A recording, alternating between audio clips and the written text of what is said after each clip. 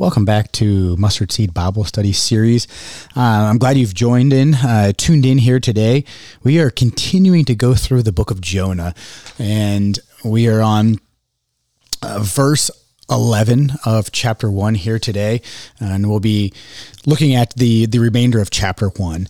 And if you're just tuning in, we're going to finish up chapter 1, and the next 3 lessons, we're going to take chapter 2 in its entirety, chapter 3 in its entirety, and then chapter 4 as well. And then we'll possibly do a final wrap-up lesson as well. So 3 or 4 lessons here remain after today. So without further ado, initially here, we have witnessed Jonah. We've witnessed his rebellion, his defiant flight from the command of the Lord.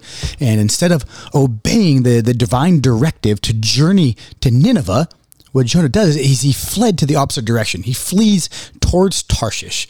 And so this journey in the southwestern direction was opposite of the northeastern path that went to Nineveh. And so in his disobedience here, Jonah's sin was laid completely bare before the omniscient gaze of the Lord. And remarkably, the Lord he exposed Jonah's transgressions not to fellow believers, but to pagan sailors, these mariners, who found themselves there bearing witness to the disobedience of the one who professed to serve the Almighty. So today, as we dive deeper into Jonah's narrative, our passage here unfolds this compelling depiction here of deliverance. And 3 things I want us to preface our minds on today, and that is, under what conditions are we rescued? So under what conditions are we rescued? Secondly, how does deliverance manifest? So what conditions are we rescued, and how does deliverance manifest? And then lastly, who is it who ultimately bears responsibility for our salvation? So these are the inquiries of our passage today, and these are what our passage, I believe, addresses in such beautiful fashion. And so I'll go ahead and read here.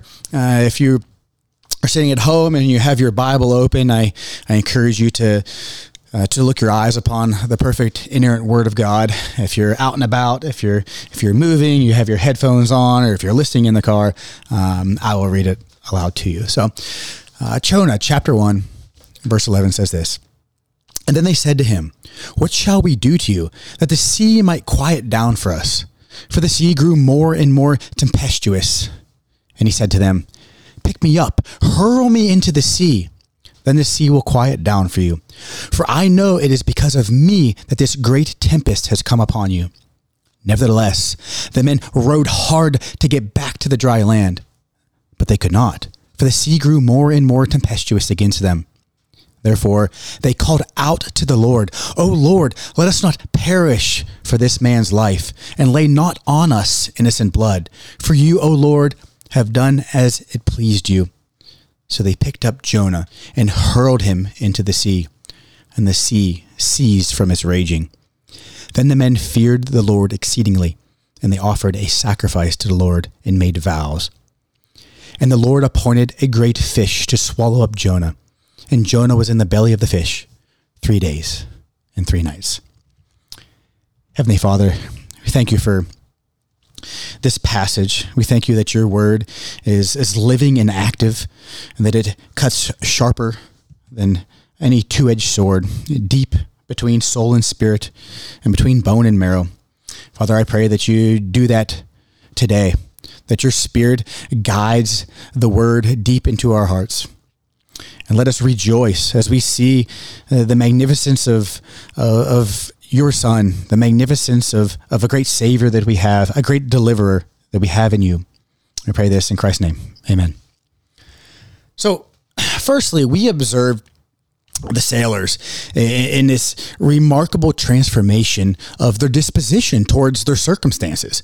Right? Initially, they were gripped by terror as they faced this tempestuous sea, and then they soon discerned that Jonah is the source of their predicament. He's the source in which is stirring God's wrath, the source of this sea being raged upon them. And so, faced with danger here, they turned to Jonah, the representative of the Almighty, the representative of the God who created the heavens and the seas and the dry land. They're seeking counsel from him on how to appease his God to suppress the storm. Jonah's response here, it demanded their action. It demanded that they take heed of this exhortation, or this heed of this warning, this calling here, this demand by Jonah. He says, "Cast me into the sea, and tranquility would be restored. The seas would calm." The sailors, however, they displayed, in a sense, a nobility that really surpasses Jonah's own. They're hesitating from the notion of sacrificing a life to preserve their own. Instead, you see what they do here. They endeavor to resolve their own predicament here through their own strength. They're furiously rowing towards the safety of the shore. Their efforts here, as we've seen, they proved futile. For the Lord's wrath continued to persist and thwarted their escape. Their reluctance to sacrifice Jonah here, it underscores a moral awareness that is infused into them, a recognition of the sanctity of life, which, again, contrasting starkly with Jonah's indifference towards their difficulty, indifference towards the Ninevites, who are dead in their trespasses, following the course of the world. And so, like these sailors here, we can really search our hearts and ask ourselves the question of how often do we, in the face of divine command, rely upon our own abilities? How often do we find ourselves rowing hard for the shore instead of submitting to the will of God?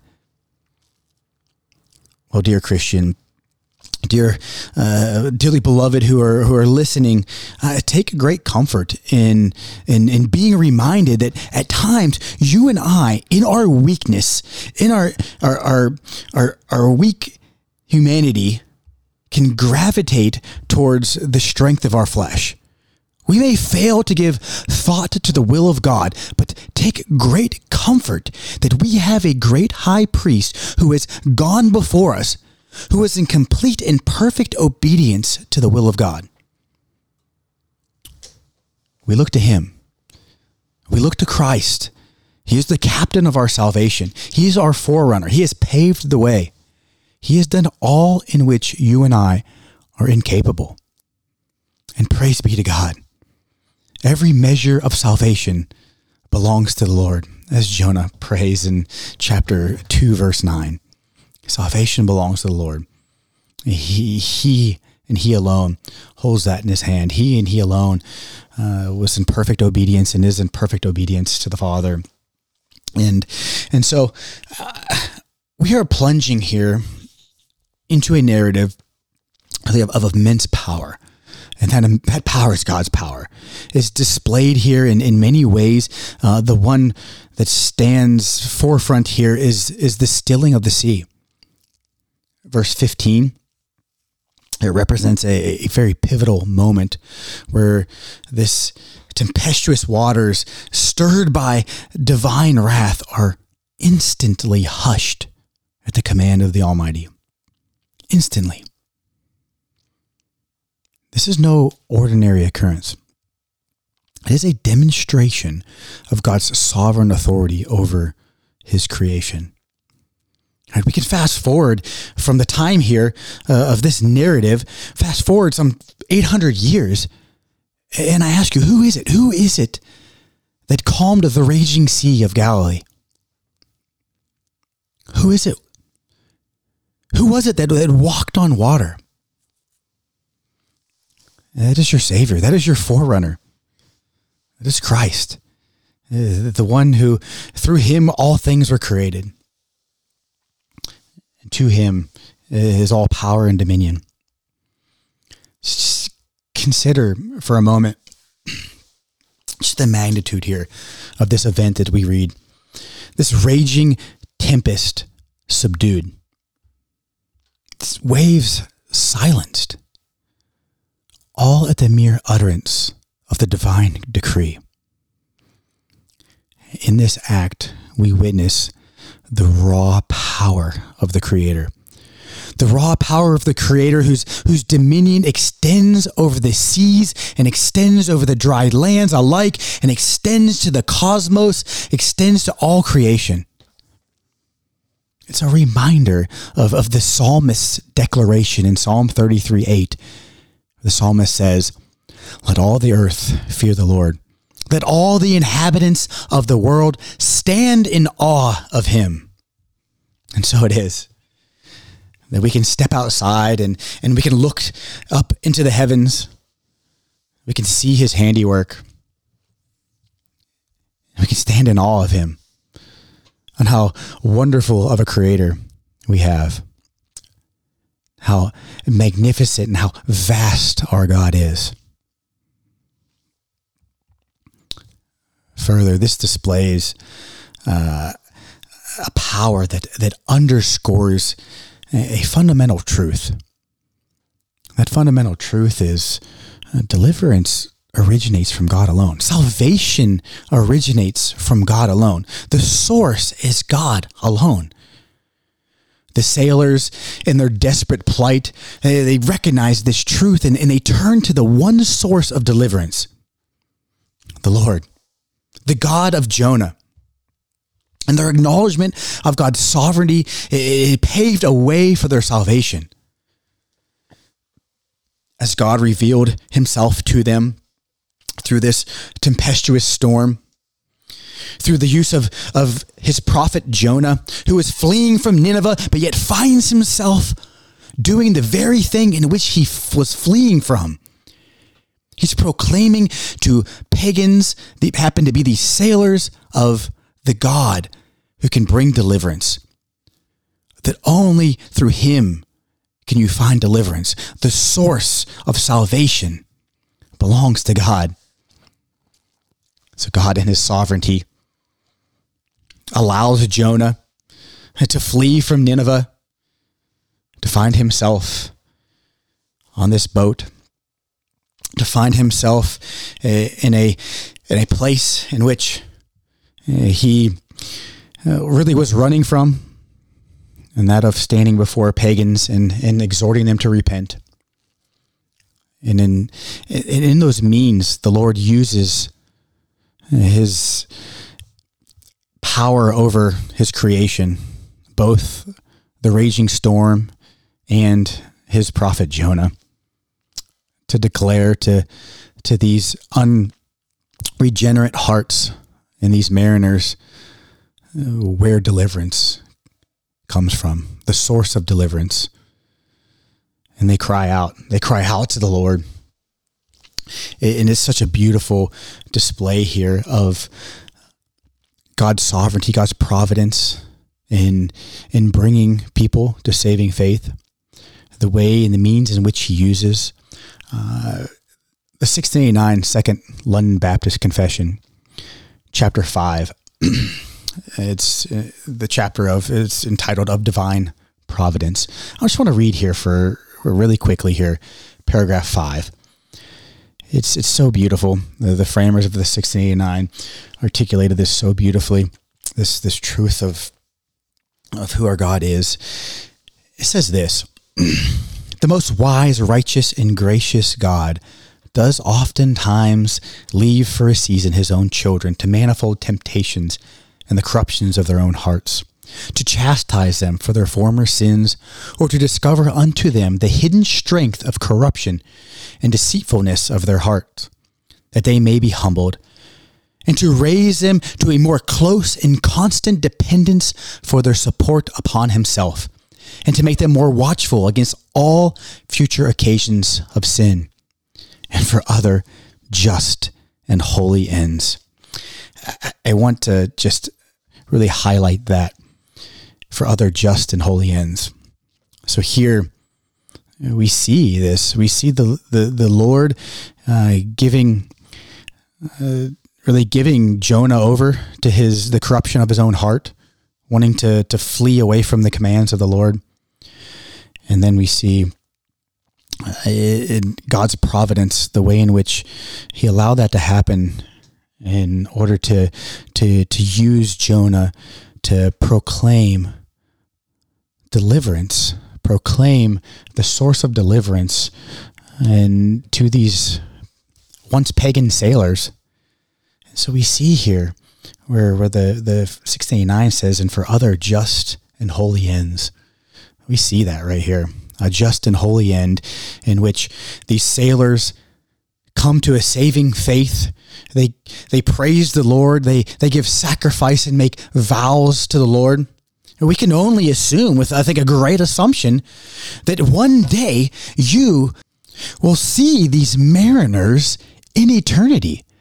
They will be around the great table of the marriage supper of the Lamb, and they will feast alongside with you and marvel in fully sanctified, glorified bodies, and give praise to their God, praise to their Savior for all of eternity. And what joy is in that we can see in this narrative, the way in which the Lord uses even our sins. Jonah here, he's in sin, and that of the sin of omission. He's turning his eyes away from the calling of the Lord, what he knows the Lord desires him to do. And even in that, God's sovereign providence is upon it, and that of bringing these mariners to saving faith. And it's such a beautiful display of salvation belonging to the Lord. And so let us not overlook here that profound implication. And so just as the sailors faced a stormy sea, we too can encounter turbulent waters in various aspects of our existence on this side of eternity, whether it's navigating financial challenges, laboring in our vocations, navigating marital dynamics or relationship dynamics, or stewarding of our time. Scripture provides guidance for every facet of life. And be reminded, not as a self-help book, but rather as the Scriptures highlight our inadequacies through the law, through warning passages. We are pointed to the pinnacle of the Scriptures. We are pointed to Christ Jesus. We are pointed towards our refuge. We are pointed towards our sanctuary that is in Christ. As our weaknesses are exposed through the Word, the power of Christ supersedes and is a stark, stark reminder: salvation belongs to the Lord. Yet in our tendencies to perhaps rely upon our own strength from time to time, we often find ourselves like these mariners, rowing hard for the shore, right? And somewhat oblivious to the sovereign power of God. In our culture's chaos and our culture's moral decline, where divorce, abortion, fornication, sexual immorality, and various new ways of sinning, the solution does not lie in human efforts, does not lie in legislative agendas. True deliverance can only be found in the Lord. Repentance and turning to the sovereign God of heaven and earth, setting your eyes to the finished work of Christ. The sailor's journey from fear to faith serves as a tender illustration of that truth. Their initial terror gives way to a reverent fear of the Lord, leading them to worship and sacrifice before Him. It is a testament to the transformative power of encountering the sovereign God. a power that compels us to surrender our lives wholly to him. If we back up here just a few verses, verse 12, we witness the reluctant obedience of the sailors to the prophet's words. As Jonah, he implores them. He says, if you throw me into the sea will become calm. They're apprehensive, but then they eventually comply as they see that their own efforts are futile. And they lift Jonah and they cast him into the churning waters. And true to the prophet's promise, the seas subside. But this calming, may I ask, did it happen gradually, as one might expect? Almost certainly did not. The sailor's reaction reveals the abruptness of this divine intervention. It is like a light switch. When one encounters the living God, they're instantly changed.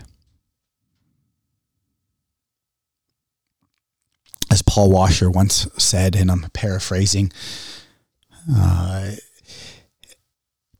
if you were to happen to get hit by a semi-truck, would you be changed? Yeah, most certainly would. How much more grand is the God of the universe?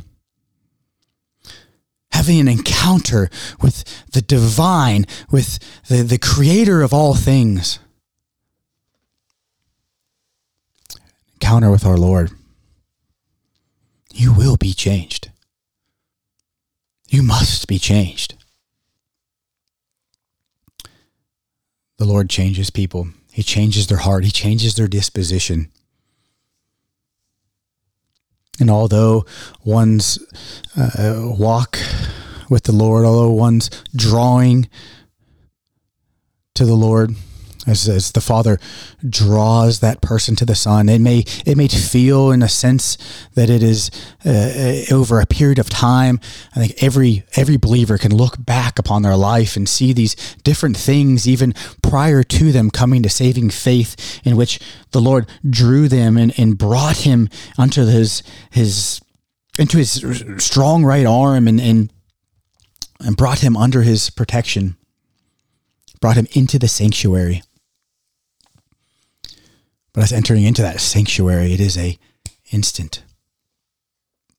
The old man is gone. The new is alive in Christ. So the sailor's reaction, reveals astonishment. They were astonished, indicating an instantaneous cessation of the storm's fury. The response, fearing the Lord with great awe, suggests a recognition here of the supernatural nature of this event. I mean, after all, who has ever heard of a vast sea calming instantaneously upon the disposal of an unfaithful prophet? It wasn't a natural occurrence. This was a divine intervention. Now, verse 17. The seemingly unbelievable event of Jonah being swallowed by a great fish. Often met with skepticism, this verse invites reflection on a profound truth. Again, deliverance comes solely from God.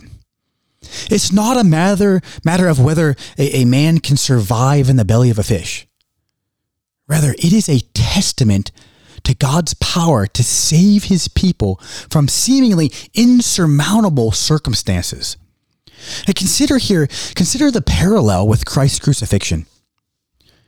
Right, just as Jonah faced certain death in the sea, Christ intentionally submitted to the cross for the redemption of his people. As Jonah is cast into the raging storm, cast into the wrath of God. And as Christ hangs upon the cross, and the wrath of God, the wrath of his Father being poured out upon him,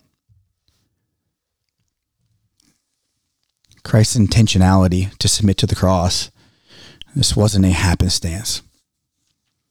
It was the deliberate plan of redemption orchestrated by God himself.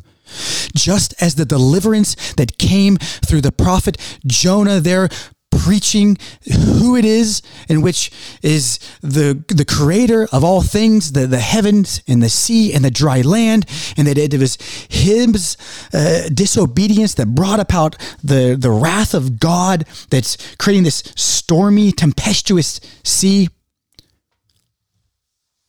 Just as God orchestrated the deliverance of the mariners,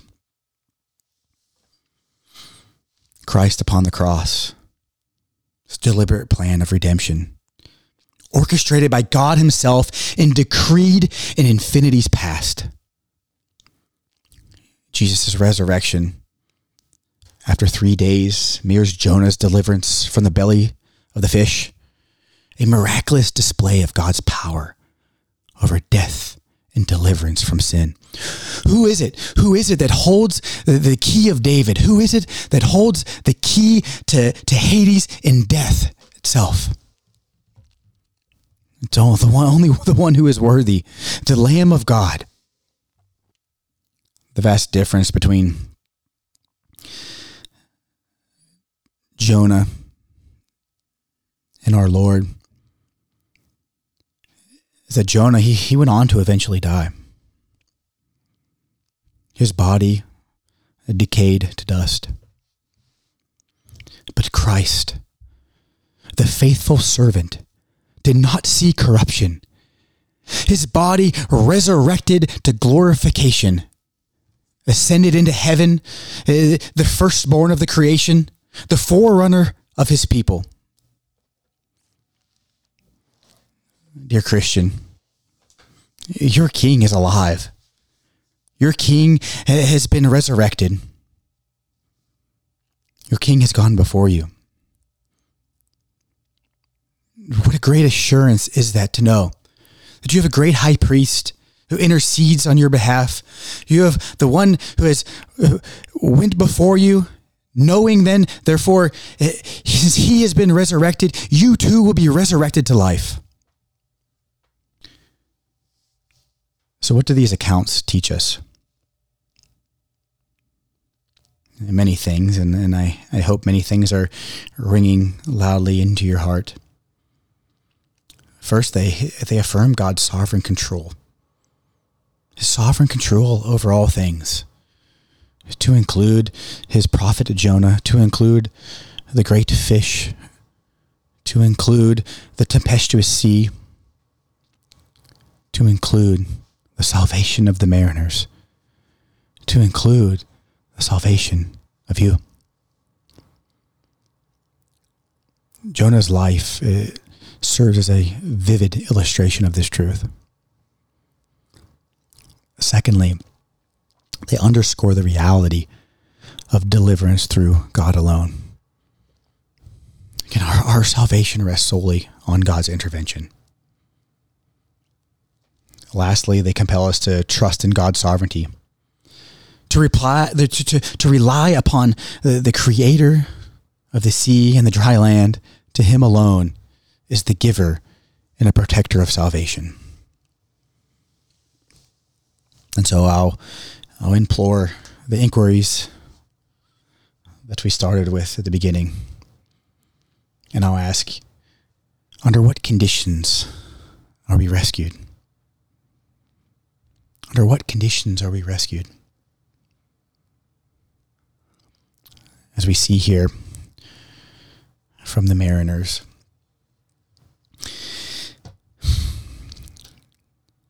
the mariners came to the realization that in and of themselves, deliverance will never be found. They can row and row and row with all their strength and with all their might, and they will come up short.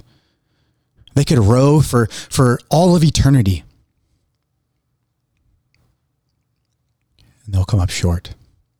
You can take millions and millions upon mariners and row and row and row for thousands and thousands of years. And you place all those works of all that rowing, you place it upon the scale. You place Christ upon the other side of that tipping scale. And Christ outweighs them all.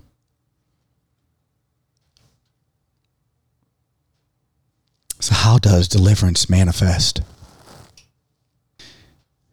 We look upon that question. We look upon this narrative of Jonah. We see that it is solely an act of God himself. You may say, well, the mariners did toss Jonah into the sea. How did Jonah get there in the first place?